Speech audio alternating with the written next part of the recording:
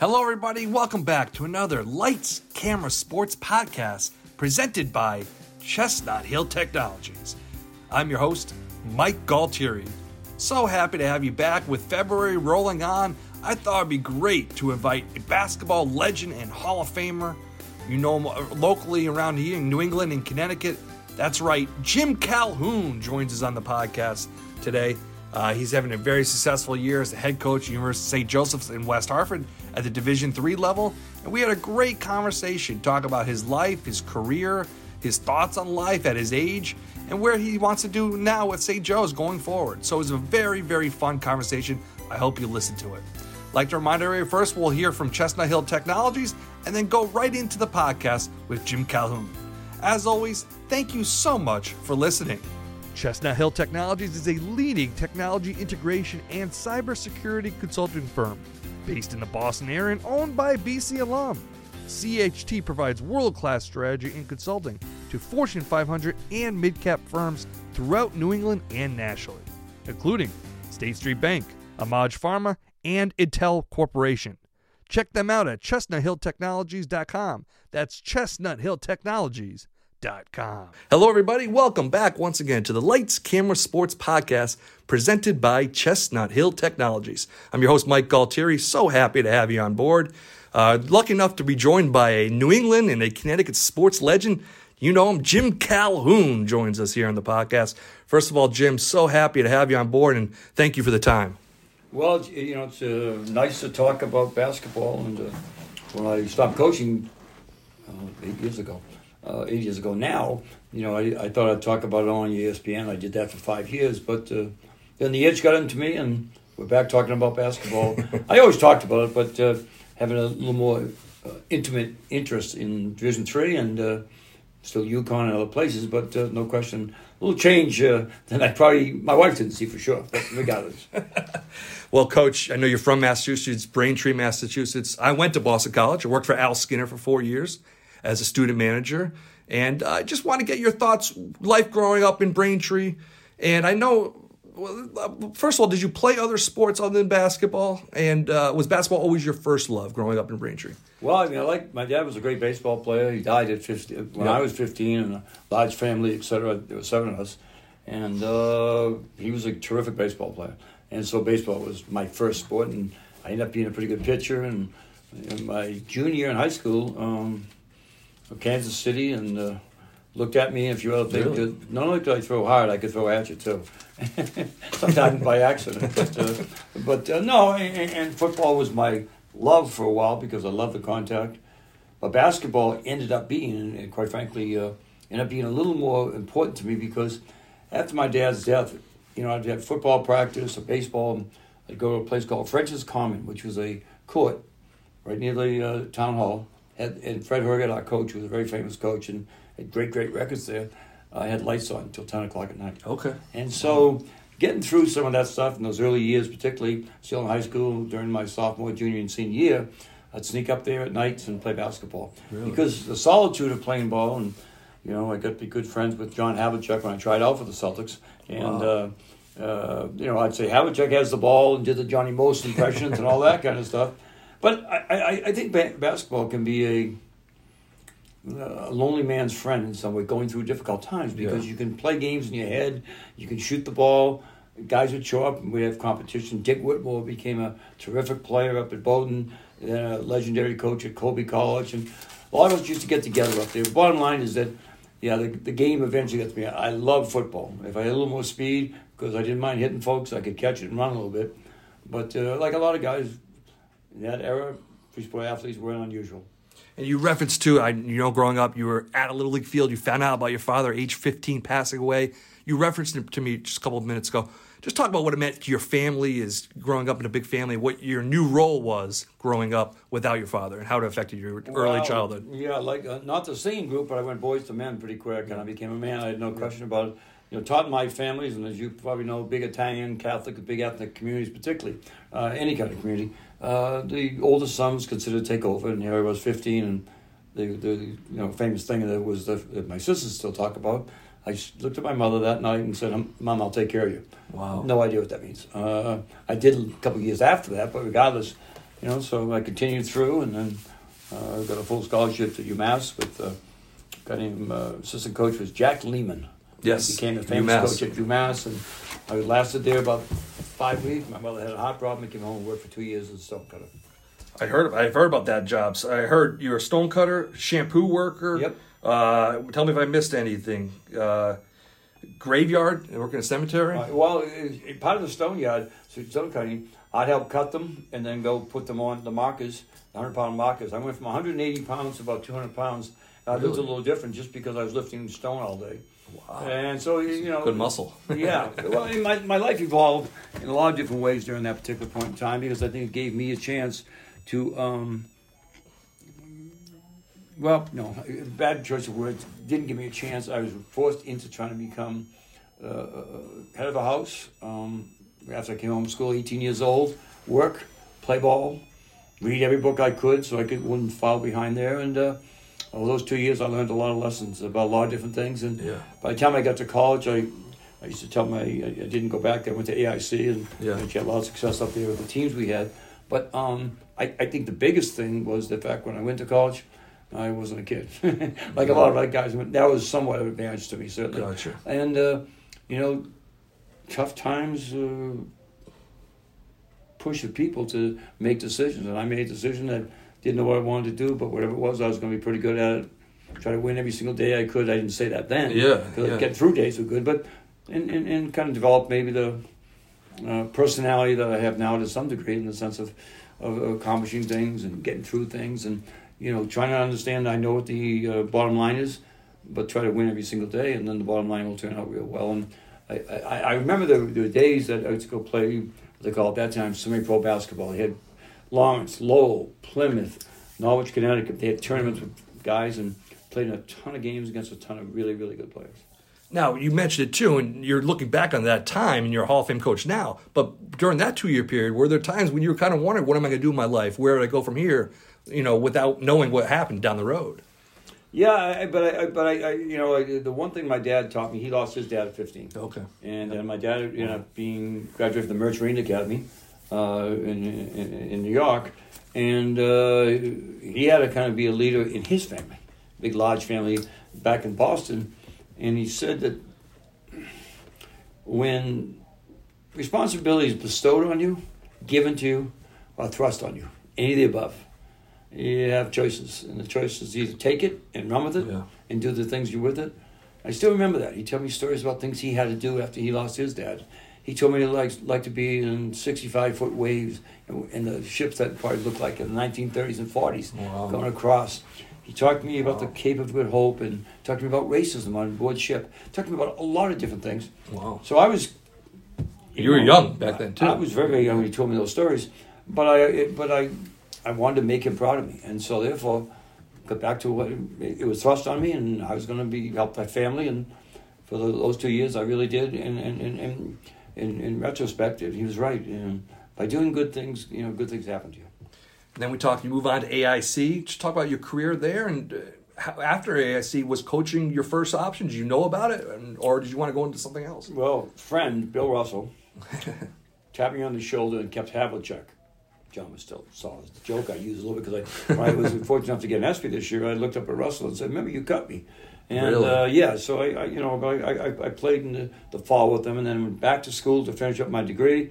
Started working on my master's degree. Wow. And you went back to AIC. Yeah, exactly. Yeah. And we had a mutual agreement with Springfield College. I took courses at both schools. You could at that time. Okay. They're literally next to each other. Yeah. But anyways, bottom line is I started working on my master's degree and coaching the freshman team and working at nights. Did all different things. Got married to my wife for 53 years. And I think I've always been a guy that probably has a lot of balls in the air.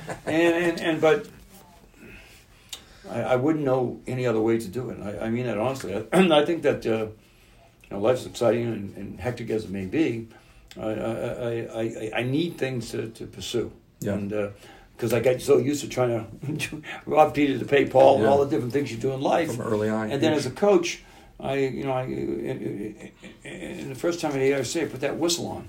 I had no desire. I didn't want to coach guys like me, stubborn and temperamental. No, I didn't think about coaching really. Fred Hergen, my high school coach, was at my house 3 hours after my dad died. He was a hero to me. A great coach at Braintree High School. My college coach was a good guy. But I got the opportunity, I put that whistle on, and I saw other guys, much like me in many different ways, different colors, shapes, sizes, age, but they all need someone to help them, because I got helped by my community, my coaches, back in Braintree, and a lot of other people. Yeah. And I just think that I wanted to hopefully do a little bit of that for the guys I got, and here I am 50 years later doing it. Not many people know this, I don't think at least, that you've never been assistant coach forever. You went right to O-line from there. Talk about how those early days, O-line in Westport, Mass, and what made you, I guess, leave Connecticut and go to Massachusetts for the high school sports scene as a coach? Yeah, well, when I finished up those 2 years there, coaching the freshman team, helping out guys, and it's a funny thing, a sister of mine, Howie Dickman, who was a very, very good player at Central Connecticut, I scouted him. Okay. When he was a sophomore at Central, we were going to play them at AIC when I was a senior. Yeah. And I went down and scouted to give you an idea how it goes back. Anyways. And his father coached at NFA. Was a great coach. For many years. And died unfortunately young of a heart attack. But I think that, as I said, I evolved in it to go back and finish my degree, and then I got my lifetime work. And that's kind of funny because I fell in love with it. That's the thing, I didn't dream about it, but fell in love with it. The moment I knew I could take the same competitive nature I have, help it put it into a team or an individual, and I wanted to do that. So then when I left, I got a good opportunity O-line. They hadn't won. They lost 29 straight games. I like big challenges. And the first year, I think we won 8 or 9 games. And then I got a calling to go to Westport because my brother-in-law was superintendent of schools. Gotcha. Yeah, so that's why I moved up there. And I knew eventually, if I could, I wanted to get back to the Boston area. That's where I'm from. That's where my family's from. And Gotcha. And I took Dedham High School, and we had some. My last year, I think we were 28-1. We did pretty good there. And crazily enough, it was turning down to Northeastern University because it was Division II, going Division I. And I still remember the names of the coaches. Joe Bryan turned it down. A guy named Jerry Friel turned it down. A bunch of coaches in the area because it was unsure could they be a Division I team, and they'd already gone. So I took over in the first year. We were at 19-8, I think it was. And it worked out pretty good. It's amazing, too. They took a little bit of risk. Dedham High School, state champion. You were said 28-1, but still, to win the gym, it's a big jump to D1 in Northeastern. It was, but Northeastern was just going through the time, too. We played half our schedule the first year. We had a 2-year probationary period. By that, I mean, we couldn't play in a tournament or anything of that nature. But I'll tell you what, it was a great experience. I was very fortunate. The people there hired me. And Joe Zabilski, who was a famous player at Boston College, he's in the Hall of Fame. Yes. And then played for Frank Leahy and that kind of guy. Yeah. He's assistant AD. He lived in Westwood. I was living in Dedham. Oh, okay. He saw my Dedham teams play and said, "There's this fiery guy over there. Really? Give him a look at." And a good friend of mine was a graduate who played quarterback there. Next thing, some guys turned it down, and someone asked me, "Did I mind being 5th choice?" I don't care if I'm 26th choice. It's an opportunity. You got the job. And it's not where you are. It's what you do with what you get. And they had me in and gave me the job, and I took over that year, September 25th. We started practice. 1972? 72, 73. Yep. We started practice 17 days later. Wow. So recruiting was rough. That was tough the first year. Exactly. Just talk about those years. Obviously, Rick Pitino was across the river, BU, and not across the river, but down the road. Yep. And just what was that rivalry like? Reggie Lewis, just bring us to that era in your life. It was magical in many ways. The hockey's the #1 college sports team in Boston. And yet basketball, Harvard kind of got it going. They were ranked in the top 10 in the country one year. James Brown, the played for Harvard. The CBS host. He looked different then, but no, he's a great guy. He became a good friend. We beat him one year. Obviously, BC had some good teams. Bobby Zufflato was coaching there, and Frank Powers, late Frank Powers, great guy, and a guy who became a mentor to me, and sort of different sort of way. Bob Cousy, who's the same who coached there, was a guy that actually was my host of going into the Hall of Fame. Wow. So yeah, exactly. And then Harvard was Harvard, and we kind of started to make our niche that first year, winning 19, and it was it gave me an opportunity without knowing it to kind of put things together, because I had 2 years before we really, quote, had to do things. And then we only had 5 scholarships. People were getting 18 maximum at the time. Yeah. Slowly but surely, we took the We called them the T team because everybody took a T in from Somerville. Really? Oh yeah. Your players? We almost all local. I started to get a few kids from Pittsburgh and a few other places. I ended up having about 8 Pittsburgh players play for me. Wow. Anyways, and the first guy I got was a kid named John Clark, drafted by the Celtics. Later became a professor at Carnegie Mellon, the PhD. I mean, I really had sensational kids. Yeah. But those early years, there was no diagram to take a school from Boston, a co-op school, and become a real good team. And as times would work out, has been great rivalries, as you said, in the city with Rick, Pitino, and other people. Did you know Rick would turn into a coach like you as well? Back, I know you passed him jogging on the Charles River. We didn't speak to each other at that time. Well, rivalry was. So you had a rivalry back with him. Oh, yeah, a fierce rivalry. Really? Yeah, really fierce. And then Frank McLaughlin came and at Harvard. I mean, the Harvard the 4 coaches in Boston, we were the only thing. Quite frankly, up the street, Holy Cross, and down south in province. But yeah. The New England Network, all of us wanted to be good. And the margin, someone asked me, what was I fighting for? Well, Red Sox, Patriots, Bruins all have everything going for them. We were fighting for 11th place in a 10-town team because of the pros.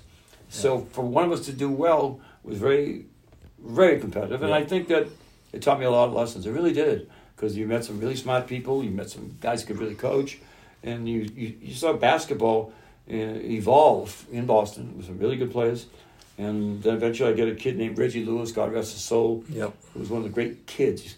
I was with a guy yesterday named Kimball Walker. We were doing something for I'm not dropping things, but a Ben Affleck movie coming up. And anyways, and I realized that how much in common. We were actually at the Tobin Center in right near Northeastern on Tremont Ave in Boston. Okay. Yeah, and doing this shoot.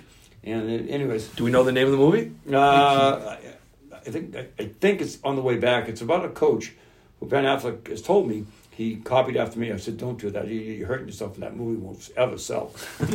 but it's going to be. It's going to be up to you. Really? Well, he styled himself coach-wise initially. Yeah. He's a coach who has problems and comes back. And, gotcha. Anyways, but bottom line is that when I sat down with Kimber. And I love Kimber. I've known him for 14 years now. Yeah. And yet, he and Reggie have a lot in common. They got that beautiful smile. They love the gym. The gym is their cathedral. It's amazing. I was thinking flashbacks. Yeah, I was really lucky to have some great good kids. I mean, from Mecca. I mean, all the great kids. Reggie. I mean, I go through the list and there's too many guys I wouldn't talk about because there's so many. You're right. I mean, but but when you get a chance, and we spent 3 hours yesterday on camera talking about relationship with coaches and players, you start to understand just how fortunate you are to have tremendous people play for you, and then you tell each other kind of what we saw in each other, what you brought out in each other. And so therefore it's not necessarily even melancholy. It's more like introspective in the sense of, I always knew that someone asked me how I got into the Hall of Fame. I said, I have real good players. That's the starting point.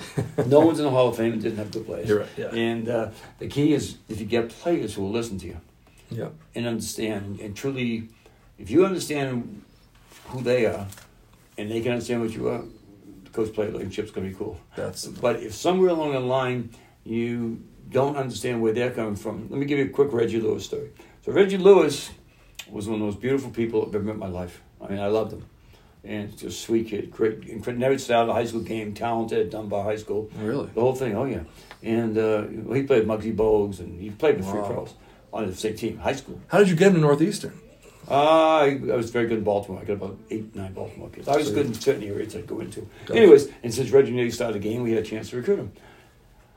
So, I missed a practice, maybe 2, 3, 4 days in the first time he came to us, and I knew I had a gifted kid. Thin, but God was he talented. So he says, in this great voice, he says, Coach. I said, what's Reggie? Can you do me a favor? I said, yeah, Reg, what is it? Can you not yell at me in front of the fellas? Really? That's exactly how he said it. Never forgot that. Oh. And actually, I remember that he didn't give me much to yell at ever. He had 3 incredible years with me. Well, my point being is, one of the great scorers of all time would have been Hall of Fame himself, by the way, if he hadn't passed with a heart problem. But it gives you an instant thing that you have to know who your players are, because, a friend of mine named Chris Dodd, senator from the state of Connecticut, once told me, do you know what people's favorite 2 words are? Oh, their first and last name.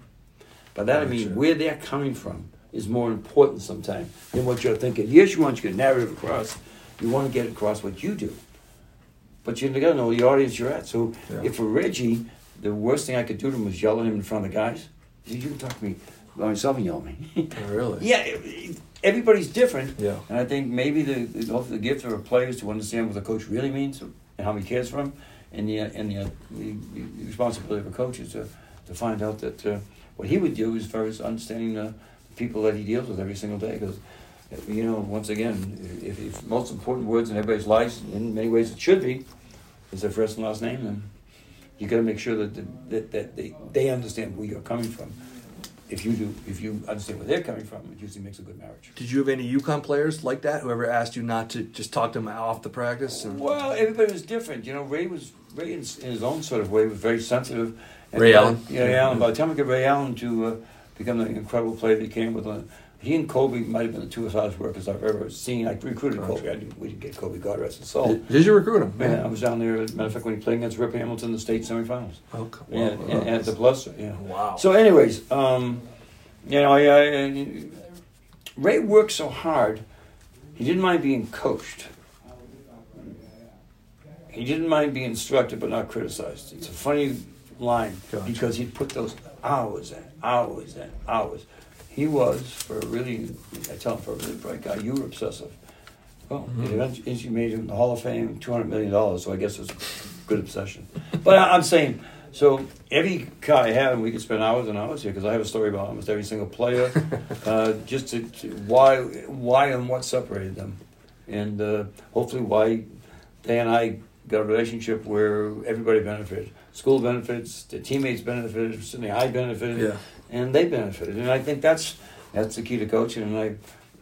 And switching gears, and when I'm getting here to St. Joe's, I said that, Delshon Jackson, our leading scorer, he's about 5'8".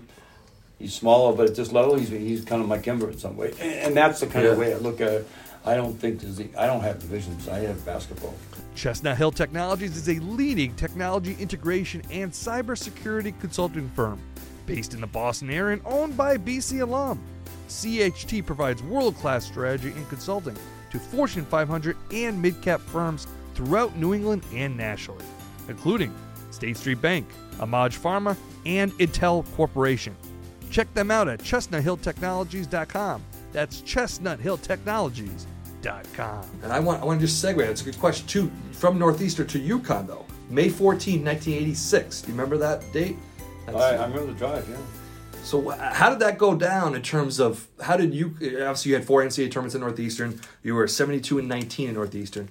What do you, was there a part of you, you're from Boston, was there a part of you thought about maybe I don't want to go to UConn? Because they wasn't what UConn is now. No. Or did your family want to move? Well, in all honesty, my wife married a coach, and very simply, part of a coach's life is to move. Correct. I didn't have to early. If you think about that, I spent 5 years in the New England area as a high school coach, 2 years as an assistant coach as a freshman coach, and then 14 years at Northeastern. So, but New England, was a home to some degree for us. It's now my home.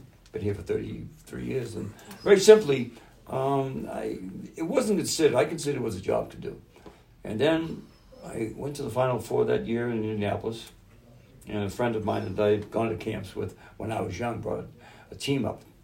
It was Bob Knight, who became a really good friend of mine. And Bob can be blunt and hostile and great and smart, all those great things that he can be and has been and so on. But more importantly, he said, Calhoun, I said, yeah, Bob. He said, remember, Big East, a league of coaches. Yeah. Big Ten, because I had a chance to take the Northwestern job too. Oh, you did? At the same time. And he said, a league of institutions, the Big Ten. He said, so what's there, generally speaking, doesn't change by the coach. Indiana's always going to be good. You look back, he's semi, right? Yeah. And he said, in that league, whoever the best coaches were. And you go in there, 6 of the guys I coached against in the first couple of years are Hall of Famers. Wow. 6 out of the 9.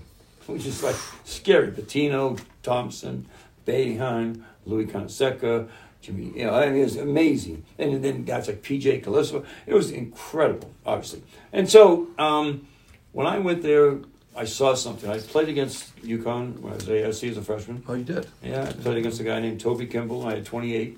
Wow. I still have film of that. I don't, but they gave me at UConn. True story. 28 actually wasn't. What year was that? 1967. Wow. Yeah, so anyways, Toby Kimball, who played in the pros for UConn, a great rebounder, and a really great guy, became friendly with him later. So you knew of UConn? I knew that in New England, there were places like Maine where they get people into the old barn up there. There were places, but there was nothing like UConn basketball-wise. Gotcha. Okay, I mean, you think of all the great players The field in house. Connecticut. Yeah. They cared. There were 3,000 people in that old field house, and they loved their Huskies. Yeah. So the Yankee Conference and now the Big East. And, they had 5 straight losing season, and I thought that maybe, just maybe, we could take this great state of basketball and people and passion for basketball and turn it. And that night, next morning, I woke up, I said, no, maybe, I don't know. And yes, I know. Really? Yes, yeah. Okay. Yeah, it gave me yells. Not that I was afraid. I just want to make sure I made the right decision, as you said, for my family and all Yeah, that. Yeah. coming from, it's probably different. Storrs, Connecticut versus Boston. Yep, no question. And then last couple minutes here. Talk about those early days at UConn. Jim Boeheim said you had the best building job ever, from where school you started to where it is now. Just talk about how did you get recruits into UConn? What were the selling points and those early years? Cliff Robinson, all the way to the NIT championship. Yeah, no question. And I think that it's, as I said before, it's how you perceive things. Everybody perceived what they didn't have. So you guys are crazy. I was at a great school, Northeastern, which is entirely different today. Yeah. But Northeastern was a commuter school on the subway, and it became this incredible school. And by the way, we went 5 out of our last 6 years to the NCAA tournament that I was there. Yeah. We built it from 2 to 1 in a relatively short period of time. And if I could do it there, we could do it at UConn. And I sold a vision. And I went to first year I spoke 60 times. And really? every place that you want to. Well, the biggest thing in life isn't your story. The biggest thing in life is from Hamilton, who lives, who dies, and who tells your story. That's Hamilton's great theme. Really? And very simply, I wanted to tell our story. And I wanted to tell it how we were going to be, what we were going to do. And it kind of played its way slowly but surely out like that. And then I sold a dream. I sold it, if you want to go, did Coach Thompson and Georgetown recruit you? Well, no. I'd like to play against them. I'd like to beat them. So I try to guys that maybe sometimes wanted another school, but understood how special UConn can be. See, the one thing we do have as a state school, and we have some great schools, all the schools are great in the Big East, basketball-wise particularly, is the fact that we are a state school. Yep. And when a kid comes into Bradley, after a while, and they come into Philly, Boston, just another person. You're right. They come into Bradley, hey, coach! We made sure, it was a little setup sometimes to tell people that would come recruit, say, hi, no, I'm serious. Really? You got to work. It was all great stuff. And after a while, I don't know if anybody's ever worked as hard as our staff did, going back to the guys we had from in the 80s. Yeah, our captain was 3-time Steve Pichels, now doing a pretty good job at Rutgers, an incredible job. So all the guys we had, Glenn Miller was a Division III National Coach of the Year, and great coach at Brown, now with me here. My point being is, we had a game plan, and our family went out and pursued it, and if we could just get you on here, parents loved the fact that we were out away from the city. Okay. We got a lot of inner city kids at our program. Gotcha. And if you go through all the various things that we did, we just tried to take an idea and sell it, sold a dream. And the dream became reality, and slowly but surely, Gamble Pavilion was built. Do you still think Chris Smith is your number one recruit that turned it for you during that period? He started the ball rolling without question. Okay. He could have gone to North Carolina State, Syracuse, etc., but he chose the Huskies because I convinced him that if you're going to be a big name, why not at home? Why can't mom see every game? That type of thing. Wow. And he came, and then probably the next biggest recruit was a number 9 player in the country, Danielle Marshall. Yep. And then it started to get better. Yep. Chris, Danielle, and then Gamble Pavilion, as you mentioned. And things were starting to go, and we got good kids, had a great administration. And I'm telling you, the one thing I would say to anybody in the state of Connecticut, you had no idea how much you did for our program. Now, did we work to get you there? Yeah. But your love for the Huskies, I'm telling you, I did ESPN, as I said, for 5 years. And I've been at Purdue and Michigan and Iowa, and they have great love for their teams. It's no greater than what Connecticut has. And I think that's an incredible advantage. When we were doing well, the state was doing well. You know what I'm saying? It was that kind of magic. Yeah, the mid-90s especially. Yeah, people don't ever even realize. And then remember, one of the things that the Big East was kept alive by a couple of programs, us, Syracuse, and Louisville. In the early 2000s, people forget that we did go to the Final Four in 04, 09, 11. And so I'm saying during those last years of the old Big East, cut together by us, Louisville and Syracuse. Was there a moment, though, the early days when you went from being, when you were the climber, was there a moment to you when you were like, wow, we made it? I know you won the NIT. Yeah. I'm talking the mid-90s. Was there but I never think we make it. St. Joe's here, February 1. Or I guess when the recruiting become easier? It never becomes easy because what you do, we had a total in 26 years of 6 McDonald's All-Americans. People said that's a lot. There are Duke, Carolina, not as much this year, Kentucky. They have 9 or 10 on this year's team. Yeah. So we seem to get the older force, who was real good. Yeah. The Ben Gordons, those guys, the Ray Allens. Those are McDonald's All-Americans. One's a Hall of Famer, and the other one's rookie. I'm saying to you, we seem to thrive on really good players who hadn't quite made the national scene as much, and we sold them a dream. And people don't realize that. You know, the thing I did a lot of, I'd go to a house by myself. And they'd be looking around for the assistants. I said, yeah, but we have our assistant. He's a great guy, whoever it may be. But I'm the guy that's going to put you in and out of games. I'm the guy that believes in you. And that's why the famous trip to the kids... So you're saying you would go to a recruit's house without coaches? Just you, individually? Yeah, that's pretty rare. Yeah. You know, South Central to Seattle to Chicago to New York City to places. I'd come in, they said they didn't know if I was either a scout or a cop. Really? Yeah, given tough places, what I'm saying to you. And not the families, but I think you know the point I'm making. But you're right, Donnie Marshall, Seattle, Brian Fair, Arizona. You were all, it became a national program. It did. What, Coach, last minute here, 1999, I was at that game. What does that mean to you? That's kind of, we talked about earlier, 95 UCLA, 98 UNC, tough losses, lead 8, 99, first Final Four, you made it. Just what was those? That take me after the game, post game. What's going through your mind? Yeah, from Old Lyme, Connecticut to Tampa, St. Petersburg, 1999. Yeah, but I'm not one of those guys who really thinks that you need 89,000 people to make a great game. But I thought the NIT was incredibly important because it gave the people who at that time understood the NCAA was more important, but grew up thinking the NIT was as important. So that was we can win a national title. Okay. Gotcha. In '99. There were so many close things happened. There's so many Christian Laettner shows. I can give you a whole litany. But I said, if you keep knocking on the door, it'll open. And when it does open, we'll be ready for it. And with that team, as good a team as you ever team, it's not the most talented team. 34-2 is as good a team as any guy could. That's not your most talented team? Oh, no, not you don't close. think? What was? 204. 204 had the second and third guy taken in the draft. Yeah. Gordon and Okafor, Charlie Villanueva. These were all large selections, by the way. He had 6 first-round draft choices on that team. Yeah. Not all that year. But regardless, I think that... And that semifinal game against Duke was... classic. Yeah. It's awful in some ways. But bottom line is that, I'm a philosophical guy in a practical guy. Philosophical in the sense, if you keep doing things well, good things will happen. And I said that a long time ago. And so I'm a constant. When I walk out to practice on any given day, it varies. But the standard never varies.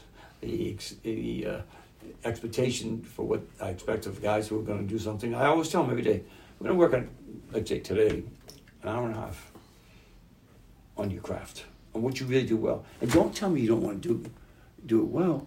You're doing this 6 days a week. So you're telling me you're working on something 2 hours a day you don't care about? Of course you care about it. Yeah.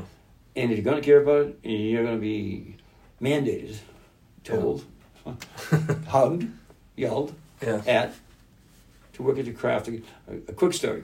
Mike Krzyzewski and I were talking last summer about something. Are you close to him? Very close to him. And we had great I don't know. I never knew the games. No, I love Mike a lot. Yeah. But he was with the national team 2 years ago, and they were practicing out in Vegas. And some of the places that you want to go to a concert tonight, Mike said, can't go. How about rehearsal? So he drives over some of the players on the team, some of the coaches. They saw Drake, who was one of the big names, obviously.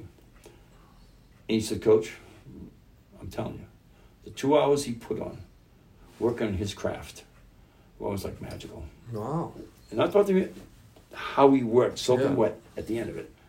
And he Wow. said, if you love something, if you want to do something, why not do it to the best you can? And so I've used that analogy occasionally with my players here at St. Joe's, that don't tell me you're not going to work. It's because if you're going to play here, you're going to give it your best every single time. And you talk about always. I've heard you speak before. Win the day. Just tell my listeners what that means, and if you could go a little more in depth on that. Yeah, well, very simply, when I was a kid and I lost my dad and came home, 18 years old, here I was an all-state football, basketball player, and I'm working at Stonecutter. Nothing wrong with people work, but where was my life going? So I decided, didn't say it this way, but in retrospect I was trying to do something every day to get ahead. What does that mean? It means weightlift. The job I had, I could weightlift on stone every day, read, run, and play as much basketball and athletics as I can. So every day when I finish, my wife's expression after she first married me, she says, you don't sleep, you pass out. And because I'd make a full day. Now that's a full day. And I try to get something out of every single day. I would feel guilty if I sat around on a Saturday afternoon, got up late, had my coffee, watched TV, and went to bed. How can you do that? Me. Have you ever done that in your life? Have you ever? I suppose if I had the flu or something. Yeah. Well, no, I just don't do that. You've never watched NFL Sunday? I watch a ton of. I love watching football. Yeah, Quite but you're more. not. You're doing other activities. No, but no. I mean, I'll take a Sunday. When time the Pats are on, I'll Yeah. have that thing when my players, Steve's here, UConn's coming on that time. I'll have the TV to see those games. But I'm talking about a full day of not doing anything. And it may be that 1, 2, or 3 single days where I know I'm wiped out and I won't be as good tomorrow. So what I do to win that day? What's relax. Read a book. You know what I'm saying? Yeah. That's rare. But if I'm on a bus waiting, I read, I do things because I just think that the mind is like any other muscle. You got to use it. You use it. And I use it a lot. and very simply, win the day means that for all of us, that every day is purposeful. What I missed about coaching most, I scouted all the teams, Iowa, Michigan State, and it was great. ESPN was terrific to me. Yeah. It was great to me in the sense that I'd probably do 30-something games a year. I'd go to Iowa first class. They treated me great, paid me well, all that kind of stuff. I'd have great people I worked with as far as the announcers, etc. And I'd make my scouting report take me 3 or 4 hours to do it. Okay, then I'd go watch shoot-arounds and other things, talk to the coaches. But after that, and that was more reporting than actually solving problems. Gotcha. So I don't like problems. What I like to though is see something that we can fix or make it better or improve. And I like getting up at 6 a.m. and win that day. And it could be any number of things. Maybe yesterday I took my sister up to help buy her a car. Not that I'm a car expert, but I was helping her. She's right down the bottom line is that was something. You accomplished that. I accomplished something that day, and then went out to with Kimberly yesterday. Afterwards, we had some tea. And I'm saying to you, that's purposeful, and I like purpose in life. And is that the main reason why you came back to coaching St. Joe's, to bring it back here? Is that you had that? Yeah, I did. Just basketball certainly drew me back. But I think that when I saw St. Joe's story, 90 years old school, all women, had done wonderful things. Sisters of Mercy have done incredible things here. And they wanted to use athletics to try to enhance the school when smaller schools can be buried. Yeah. And I kind of took it upon myself to do and I met Rona Free, Dr. Free, our president. She's got a game together and then some. Wow. And she had a vision. She got her PhD at Notre Dame. So she knew what athletics could do to an institution. And it's a terrific place. And so I just saw a place of, can I make a difference? And I think all of us in life want to make a difference in some sort of way. The charitable stuff I'm involved with, it's more meaningful to me than almost anything I've ever done because people had done that in a different sort of way for me when my town rallied around. My high school coach said, you're leaving shortly. It took 2 years because I needed to help my family financially when I was a young man, had to leave school and then go back to it. And I'm hopefully here to try to help them, whether it be the Calhoun Cardiology Center and the other things that we do. It all has a reason that when they give you a microphone and people will actually listen to you, and you have an obligation to use it for good things. And you do in the state of Connecticut. The goals for the list fans out here for this year, and mostly sophomores on the roster. What's the plan for this Be spring? the best we can be. This is a very young team. We don't shoot the ball particularly well, but we do run. And we average 93 points a game because we get them down the court incredibly well. Wow. Fast break. When I tried out for the Celtics, Red Auerbach, it's always saw I used to wear. Everybody who wear the old Campus Cons. My son was president. Covers. 12 years, yeah. And the black sneakers, the black ones. Yeah, I've seen pictures. Red Auerbach had the black ones so you could see the guys on the fast break because of the speed of the game. So that's how I was kind of weaned on. And I always played fast break basketball. More shots, more kids involved. It's a fun way to play basketball. So I just want these kids to maximize themselves. Probably, I don't have any NBA process, but some kids that probably could eventually maybe go and continue the journey of playing basketball. Really? Yeah. I mean, there's all kinds of European and other operations. Bottom line, I love the game. I love the kids. I have no idea. Our season probably gets over. Hopefully we'll qualify for a tournament. But, I'm just happy with what I'm doing and coaching myself and heading out to practice now. And that's the last question here. What do you like to do outside of basketball, too? Well, your family. Family's not one of my life. Big family. I love the theater. I'm on the board at the Eugene O'Neill Theater, which I get to know Lin-Manuel Miranda very well from Hamilton. Okay. Terrific mastermind. He produced something wrote something in the Heights when he was there at Wesleyan University. Wow. I'm at the Bushnell Theater. I see a lot of movies. Last year I read somewhere between 45 and 50 novels. Wow. I like things that captivate you, and so, I'm telling my players I'm going to get them a copy of Make Your Bed, which is a great small book by the Admiral McVeigh, who started the Navy SEALs. Wow. And basically, make your bed means you start every morning, you make your bed. You started by doing a task to do something the first in the morning. Kind of gets the win the day theory. Gotcha. But my point being is, I'm fascinated by the world, and I think that people around me said I'm probably more inquisitive. I want to know why things work, why this happens. Yeah. Because I want to know I want to know why a human being can get on stage and rap about American history, and now it's in Hamilton. Oh, who thought of that? And you know what I'm saying? Yeah. And I want to see the magic they can produce, just like when we watch Michael play, the magic he can produce. Yeah. Watching Kimber go by people. And I love watching that, whether it be theater or music. I love music. I have music going all the time. So I guess I'm eclectic, so I like a lot of different things. I love to be entertained, and I love to watch people do wonderful things. Say your average guy in Middletown. When he says Jim Calhoun, the average Connecticut sports fan, what do you want them to think?